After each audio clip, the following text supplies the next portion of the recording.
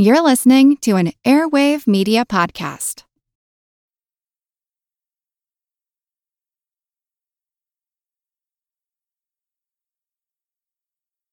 Before we begin, some housekeeping and news. First, I want to thank my newest patrons on Patreon, Evelyn and Marina, whom I'd like to welcome back.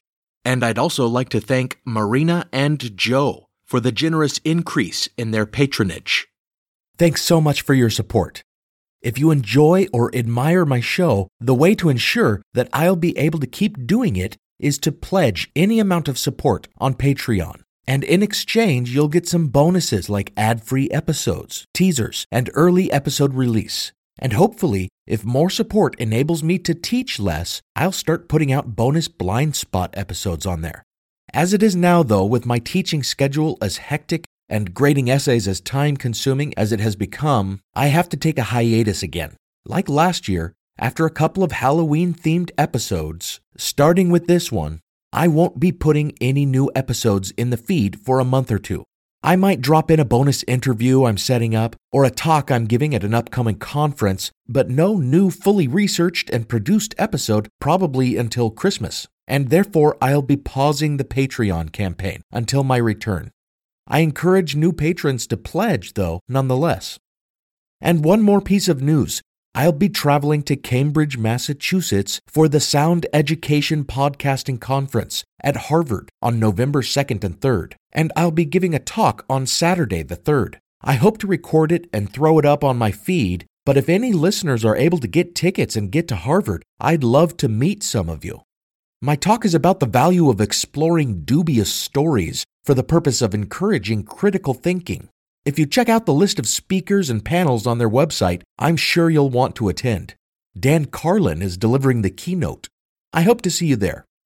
This episode is brought to you by Shopify. Whether you're selling a little or a lot, Shopify helps you do your thing, however you cha-ching. From the launch your online shop stage, all the way to the we just hit 1 million orders stage. No matter what stage you're in, Shopify's there to help you grow. Sign up for a $1 per month trial period at shopify.com/special offer, all lowercase.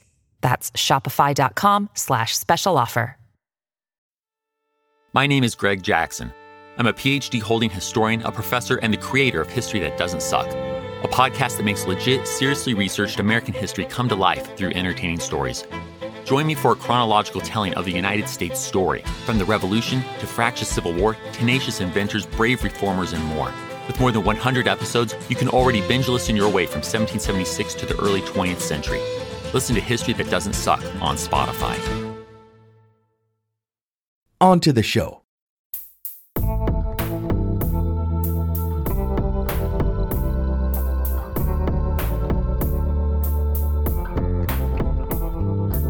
Welcome to Historical Blindness, the Odd Past podcast. I'm Nathaniel Lloyd, and I'm the inspector investigating this case. I'll examine the evidence and place some suspects before the court, on the assumption the crime wasn't perpetrated by a ghost or some other monster. In this episode, I'll be joined by Diane Student of the long-running and fascinating podcast History Goes Bump to explore the disturbing and intriguing story of a Victorian-era boogeyman who has been portrayed variously as a mischievous spirit, a violent creature, a nefarious prankster, and an extraterrestrial being. Some commonalities with that far better-known Victorian villain, Jack the Ripper, include that he was responsible for numerous violent assaults against women, and that he was popularly given the same appellation, Jack. But this was certainly a different beast, as it were, entirely.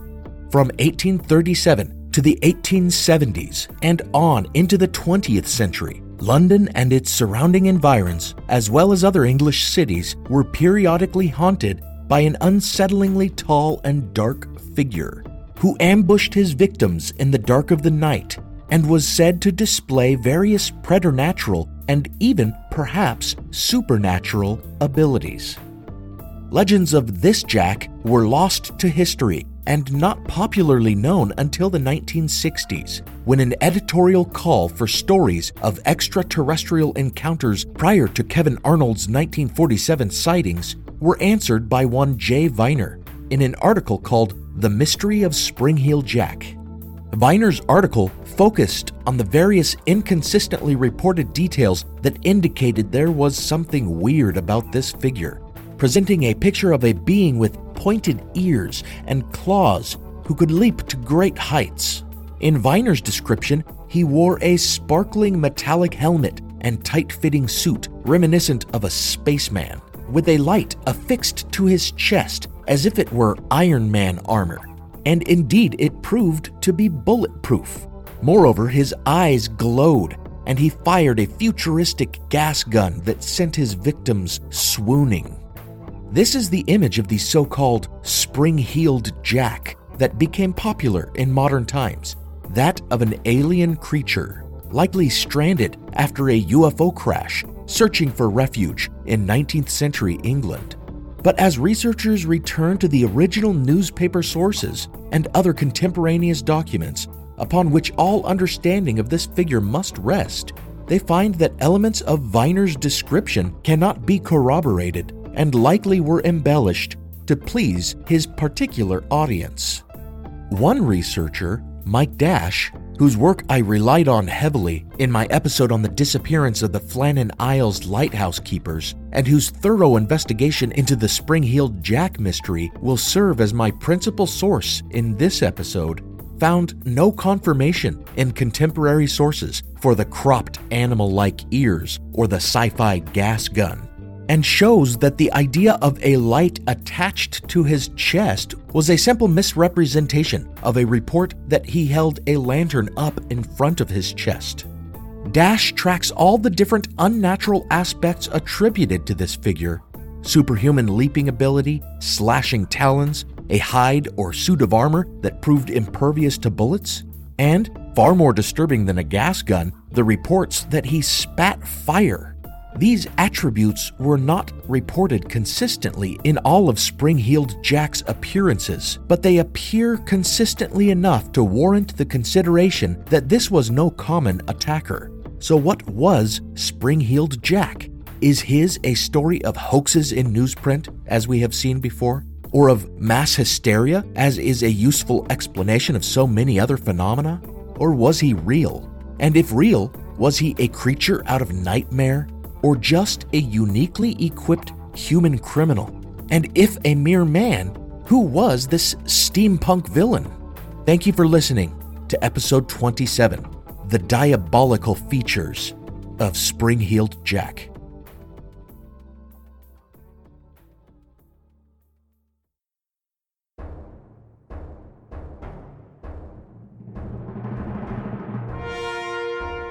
We'll begin on a dark winter's night in February 1838, east of London, in the village of Old Ford, where what would become Spring-Heeled Jack's most famous attack is about to occur outside the little cottage of the Alsop family. Here is Diane Student of History Goes Bump to tell the tale. The hour approached 9 p.m. when 18-year-old Jane Alsop heard the bell at their gate ringing forcefully. She went to the door and looked out across the dooryard, seeing the figure of a man standing in the darkness at the gate. "What's the matter?" she inquired, and asked him to stop ringing the bell so violently.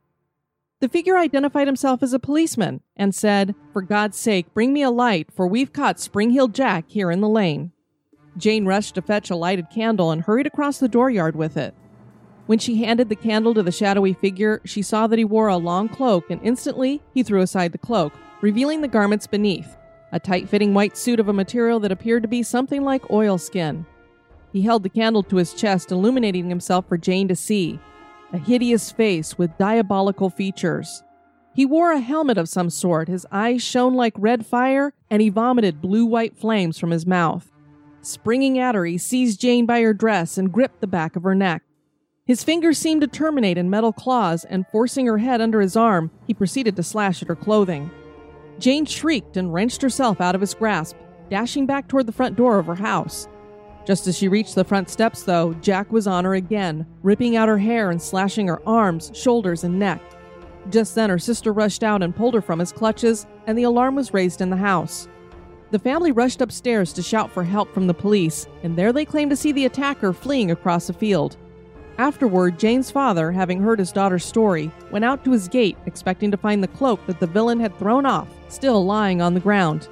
But there was nothing there, leading him to suspect the attacker had not been alone. Hearing this tale, what stands out, aside from the terrifying aspect of the attack, is the fact that this attacker lured Jane out by saying he was a policeman and that he had caught Spring-Heeled Jack. Therefore, he must have assumed that the name was familiar to the Alsop girl. So where did this character make his first appearance? And what legend had already grown up around him by the time of the Alsop attack? First mention of the attacker appears in London newspapers in December of 1837, and strangely, his first appearances bear little resemblance to the specter as he later became known. It was said that in September the previous year, he had appeared in the village of Barnes as a white bull, although it was believed he was a ghost or devil, merely assuming that form. Over the course of a few months, when he appeared to attack people, both men and women, he was variously described as, once again, an animal, such as a bear, or as a ghost or devil. It is unclear whether these latter terms were used rather more figuratively than literally, yet in some of these early appearances, elements of his eventual depiction emerge. He is described in some instances as wearing mail or armor, and in others as wielding iron claws. Even his ability to leap, which we don't really see evidenced in the Alsop testimony, was well established by then, with accounts of the figure scaling the walls of Kensington Palace to dance on its lawns.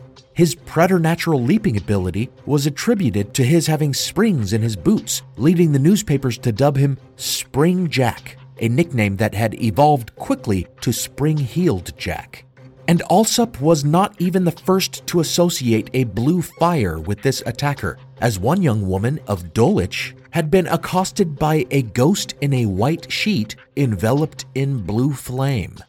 With these reports multiplying in newspapers over the course of those several months, it is safe to say that by the time the shadowy figure approached the Alsop's gate that February night, the idea of a devilish attacker named Spring-Heeled Jack lurking about in darkness to pounce on innocent young women was widespread and causing a veritable panic.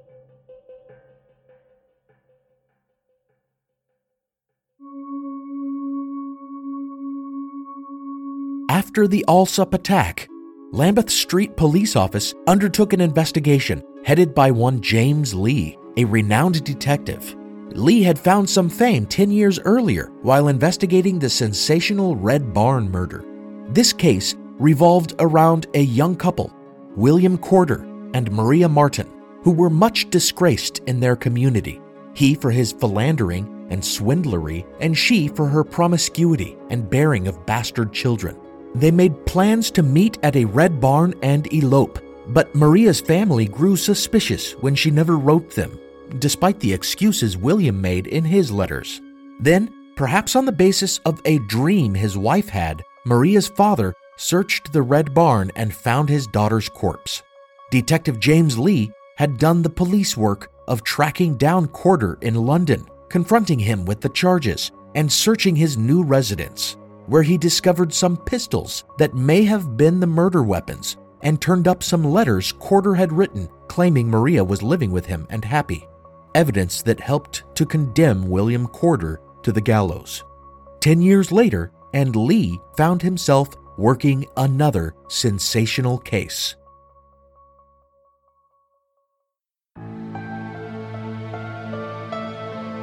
Upon interviewing the residents of Old Ford, Leah found that this figure, or someone matching his description, had been haunting the area for a month, wearing a cloak and springing out at passers-by in the lanes to frighten them.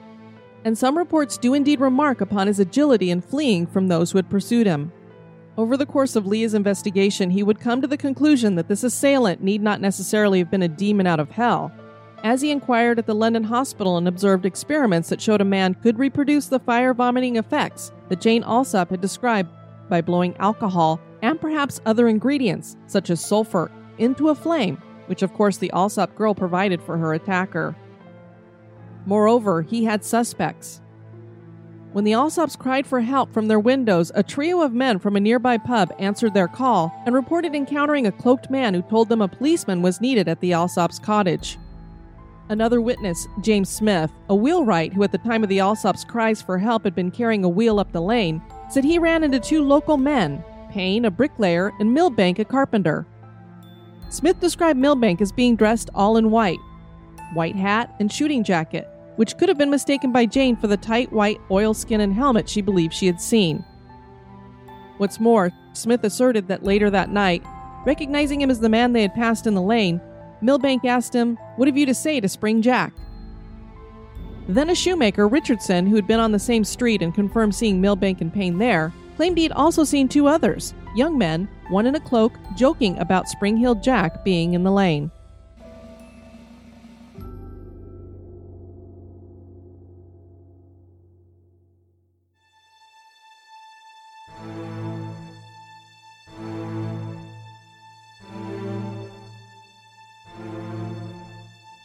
So we have contradictory testimony from three sources, and indeed, because of this uncertainty, no one was ever charged with the crime.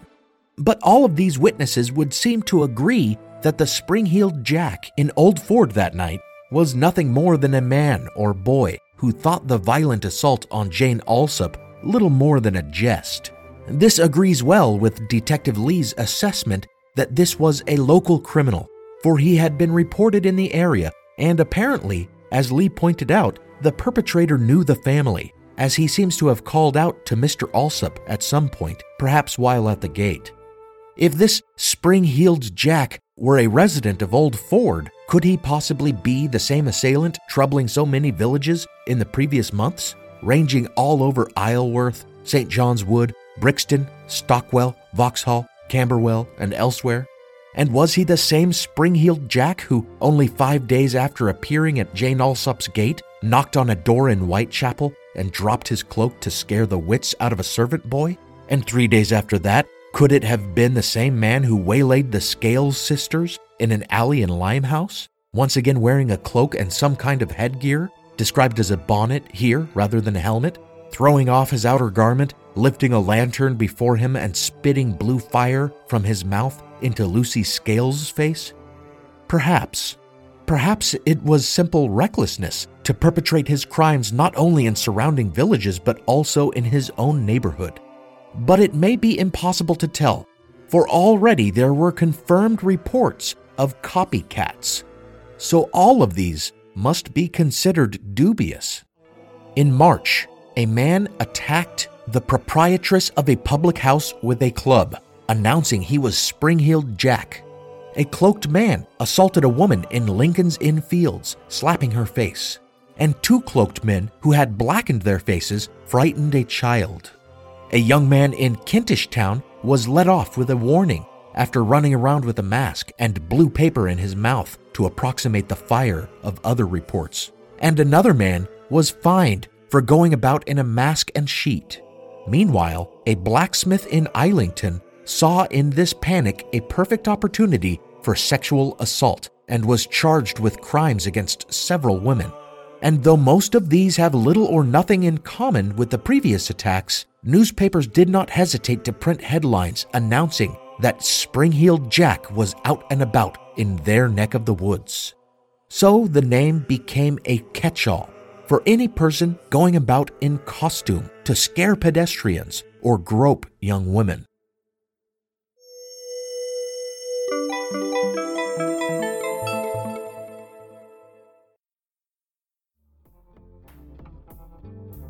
As we take a brief break from the episode, I'd like to take this opportunity to remind you that supporters of my Patreon get exclusive access to an ad-free stream of the show. So if you want to get on with each episode without interruption, head on over and pledge a monthly donation of as little as $1 to get the ad-free RSS feed, which can be pasted into most podcast apps. All patrons also get teasers in their feeds during off weeks, and patrons at higher levels get early access to all episodes, among other perks.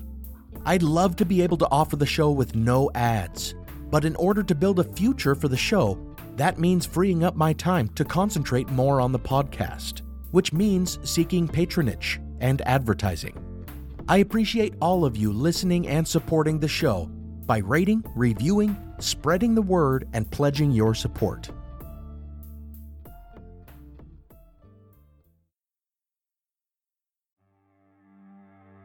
What really happened on the unsinkable Titanic? What made the 1904 St. Louis Marathon the strangest event in Olympic history? Whatever became of missing boy Bobby Dunbar? And who was the child who returned in his place? If these questions interest you, check out the History Uncovered podcast, brought to you by the digital publisher of All That's Interesting.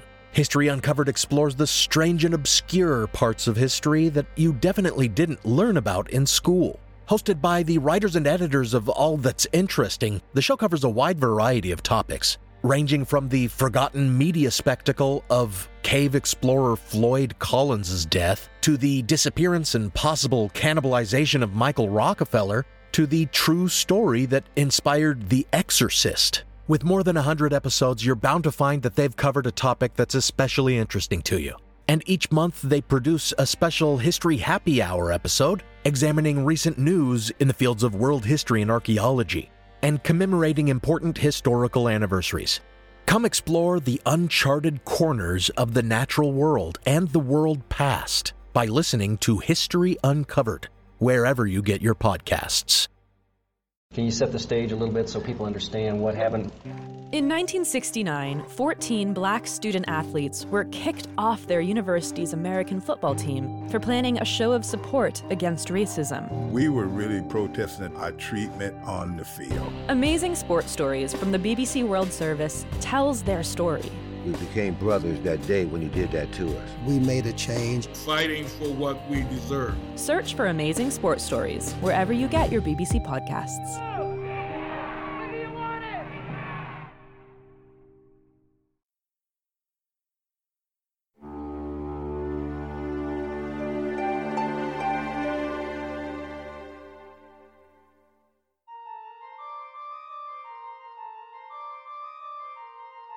After 1838, the specter of Spring-Heeled Jack disappeared for more than 30 years. Therefore, it is surpassingly unexpected that the figure would reappear over the course of multiple flaps in the 1870s and beyond. In early October 1872, the so-called Peckham Ghost made his first appearance in that village. The term likely used in a metaphorical sense of a phantom figure, but perhaps also in reference to the ghostly appearance of this white-clad figure. This quote-unquote ghost made a habit of jumping out at women in roadways and rising up menacingly from behind fences to startle unsuspecting passers-by. This figure's costume was decidedly less sophisticated, a dark cloak lined in white so that he need only throw his cloak open for the desired effect. But still, some reports suggested the presence of fire around his face and the ability to leap high fences in a single bound, leading to the old speculation that his boots were rigged with springs, or perhaps had soles of India rubber, which I suppose in English imaginations of the time had properties akin to flubber. A man was accused and held on charges of being the Peckham Ghost, but appearances continued while he was in custody, so again, no one suspect proved a believable culprit for all the incidences. Then, at the end of that year, another ghost scare has been subsequently linked with the legend of Spring-Heeled Jack, this time in Sheffield, the farthest flap from London at the time, at some 227 kilometers to the northwest. This appears to have been a tall man in a classic ghost costume, a simple white sheet. But the fact that he is described as being swifter and more agile than a normal man and was reported to have jumped over walls and gates has led to his being linked with Old Jack. It seems to be, however, that he, and perhaps many others tenuously identified as Spring-Heeled Jack, may have only been an early practitioner of free running, the sport now called parkour.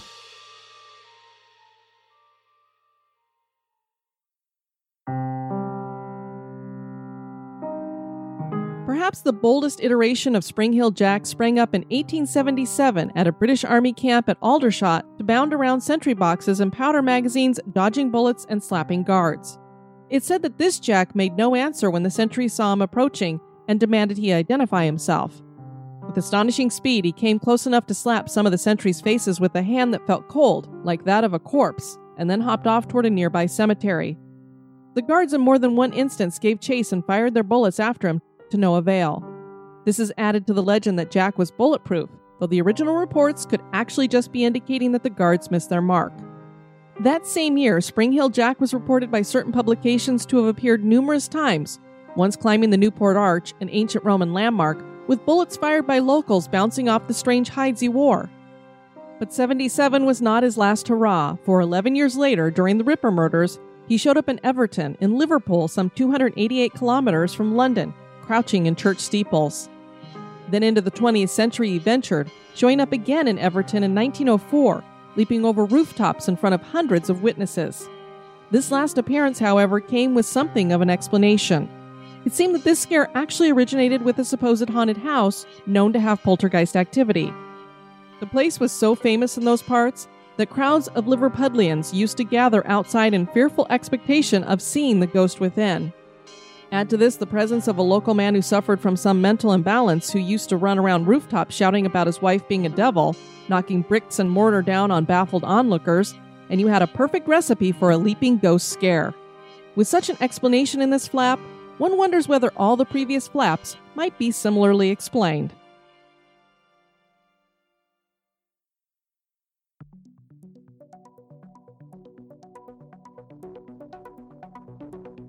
Certainly there appears to have been some hysteria involved in many of the reports.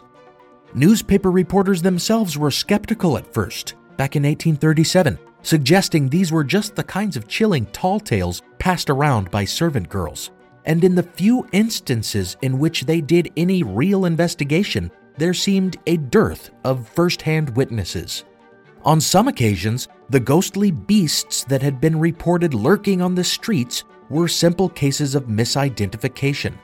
A pale-faced cow or a white police horse became a ghastly demonic bull or bear or a hoary devil. Even the report of Jack dancing on the lawns of Kensington Palace was actually a reimagining of something far less nefarious that happened 15 years earlier. And during the thick of the panic in January 1838, the Morning Herald's investigation turned up plenty of people repeating the stories of Spring-Heeled Jack, but no one who had actually seen him firsthand. The reporter found himself chasing after empty leads, tracking down people who were said to have been injured by the phantom attacker, only to have them say it hadn't happened to them personally and send him on looking for someone else to whom it had happened. As Mike Dash has pointed out, this is a textbook example of an urban legend.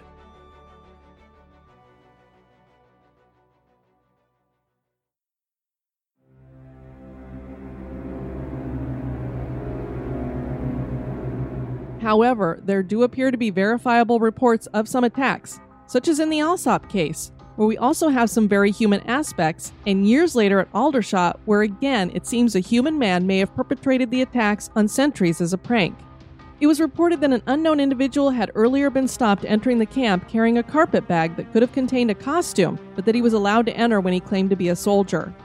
And there is some indication that the Aldershot Jack may have indeed been a soldier, for after being shot at, he ceased his nocturnal games until such time as the soldiers had been ordered not to waste any more ammunition firing at him, at which time he resumed his escapades. Only a soldier stationed there would have been aware that there was no further risk of being gunned down. And while, of course, the Alsop attack was a serious act of violence, as were all the sexual attacks associated with Spring Hill Jack, there's plenty of precedent for the notion that many attacks may have just been undertaken as pranks, as in Aldershot. All the way back in 1803, a ghost was said to be haunting the lanes of Hammersmith. His clothing, if nothing else, was described in terms quite similar to Jack's, as white like a sheet, and sometimes similar to an animal's hide. Eventually, a man encountered him, shot him, and was tried for his murder when beneath his costume he turned out to be a respected member of the community, just out scaring people for a laugh. And the idea that Spring Heel Jack may just be a prankster or several pranksters was considered even in early 1838, as several newspapers reported on rumors that a group of bored noblemen were behind the attacks, performing them as part of a wager. One particular young nobleman, the Marquis of Waterford, Henry Beresford, known to drink heavily and enjoy a practical joke, was among those suspected of being involved in the wager, but there's no concrete evidence to support this speculation.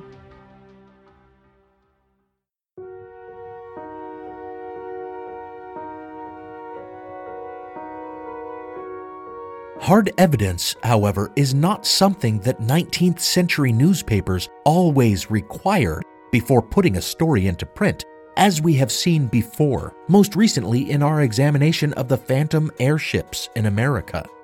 London newspapers helped spread this panic by printing second-hand accounts of the attacks, by calling him a ghost and a devil, and by dubbing him with the catchy name Spring-Heeled Jack. And some less scrupulous newspapers, such as the Illustrated Police News, which reported a number of sensational encounters with Spring-Heeled Jack in 1877 that no other sources corroborate, may have been fabricating incidents out of whole cloth. And the secondary literature also is rife with embellishment and falsification. Mike Dash has done the hard work of fact-checking other writers who had researched the topic before him, and one of them, Peter Haining, seems to have manufactured stories for the specific purpose of confirming the theory that the Marquis of Waterford was behind the crimes. He tells of an attack on a servant girl named Polly Adams and has her describe her attacker as a laughing nobleman with protruding eyes like those of Henry Beresford, when no contemporary source has been turned up to confirm that such an attack ever occurred. Likewise, to one appearance of Jack that does appear in newspaper reports, he added the specific detail that a witness had identified a crest with a gold filigree W stitched on Spring-Heeled Jack's cloak. This report is often repeated today as support for the notion that Waterford was behind the crimes, but there is no indication that it ever happened beyond Haining's claim. And Dash has proven that Haining lacks all credibility, as he completely invented one encounter, the murder of a prostitute named Maria Davis that he attributes to Spring-Heeled Jack. Haining provided a woodcut illustration that he claims shows the recovery of Davis's body from a ditch, but Mike Dash tracked down this woodcut to discover that it only depicts someone gathering water, not recovering a corpse. With distortions as shameless as these obscuring the truth here, it's hard to tell what can be trusted. Nevertheless, while some of the attacks may have been contrived and some may have been mere imitations, there must have been some original. A legend does not spring up from nothing, does it? And despite all the different variations on his appearance, the different modus operandi, far-flung settings, and disparate time spans, one still sees similarities, a pattern that is hard to dismiss. Even outside of the UK, there have been other similar encounters. And it is hard to imagine that the legend of Spring-Heeled Jack could have spread so far, especially since the newspapers there never made such a link.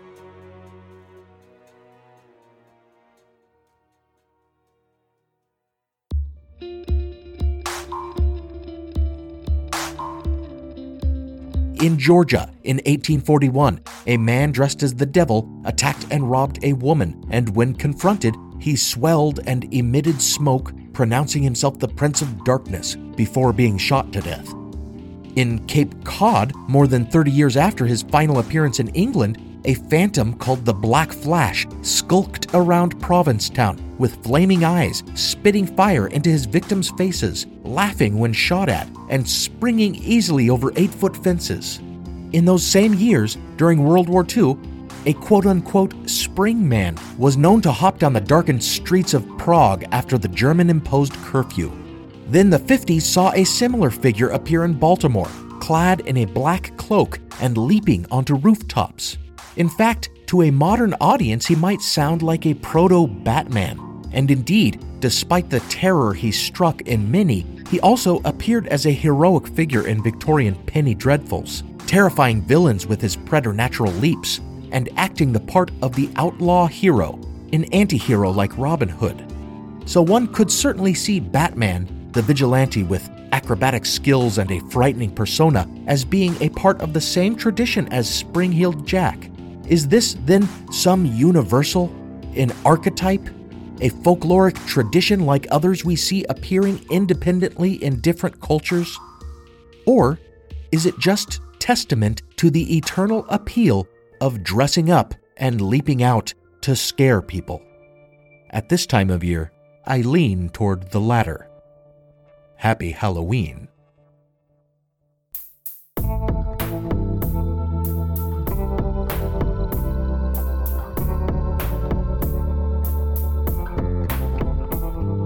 Thank you for listening to Historical Blindness, the Odd Past podcast. Whenever you get a chance, download and subscribe to History Goes Bump, the podcast that leads you on ghost tours for the theater of the mind. Much of the music heard on this episode was provided by composer Alex Kish. Visit alexkishmusic.com to get compositions for your own projects. As always, thanks go out to my legendary partner patrons on Patreon: Michael, Marina, Robert, Diane, Joe, Austin, David, and Chris. There's no one else I'd rather have watching me leap these rooftops. Find me on Patreon to support the show and get some perks such as access to ad-free episodes, teasers, and early episode release. Also, go to the website at historicalblindness.com to check out every episode's script as a blog post, complete with links and references for sources and further reading, as well as interesting images to illustrate each topic. Also on the site, you can browse the show's merch, check out the reading list of recommended books I pick out for each episode, and click through to Amazon to buy my novel, Exposing the Fraud Behind the Beginning of Mormonism in Early 19th Century New York, and its connection to a Masonic conspiracy and political scandal. If you buy and read the novel, give me a review on Amazon, and rate and review the show on whatever app you use to help more people discover us. Until next time, when someone comes knocking at your door at night, claiming to be a police officer, don't take him at his word.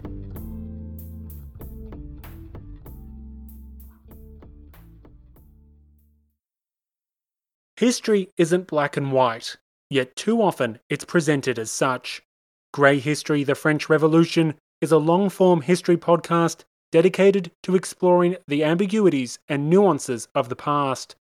From a revolution of hope and liberty to the infamous Reign of Terror, you can't understand the modern world without understanding the French Revolution. So search for the French Revolution today.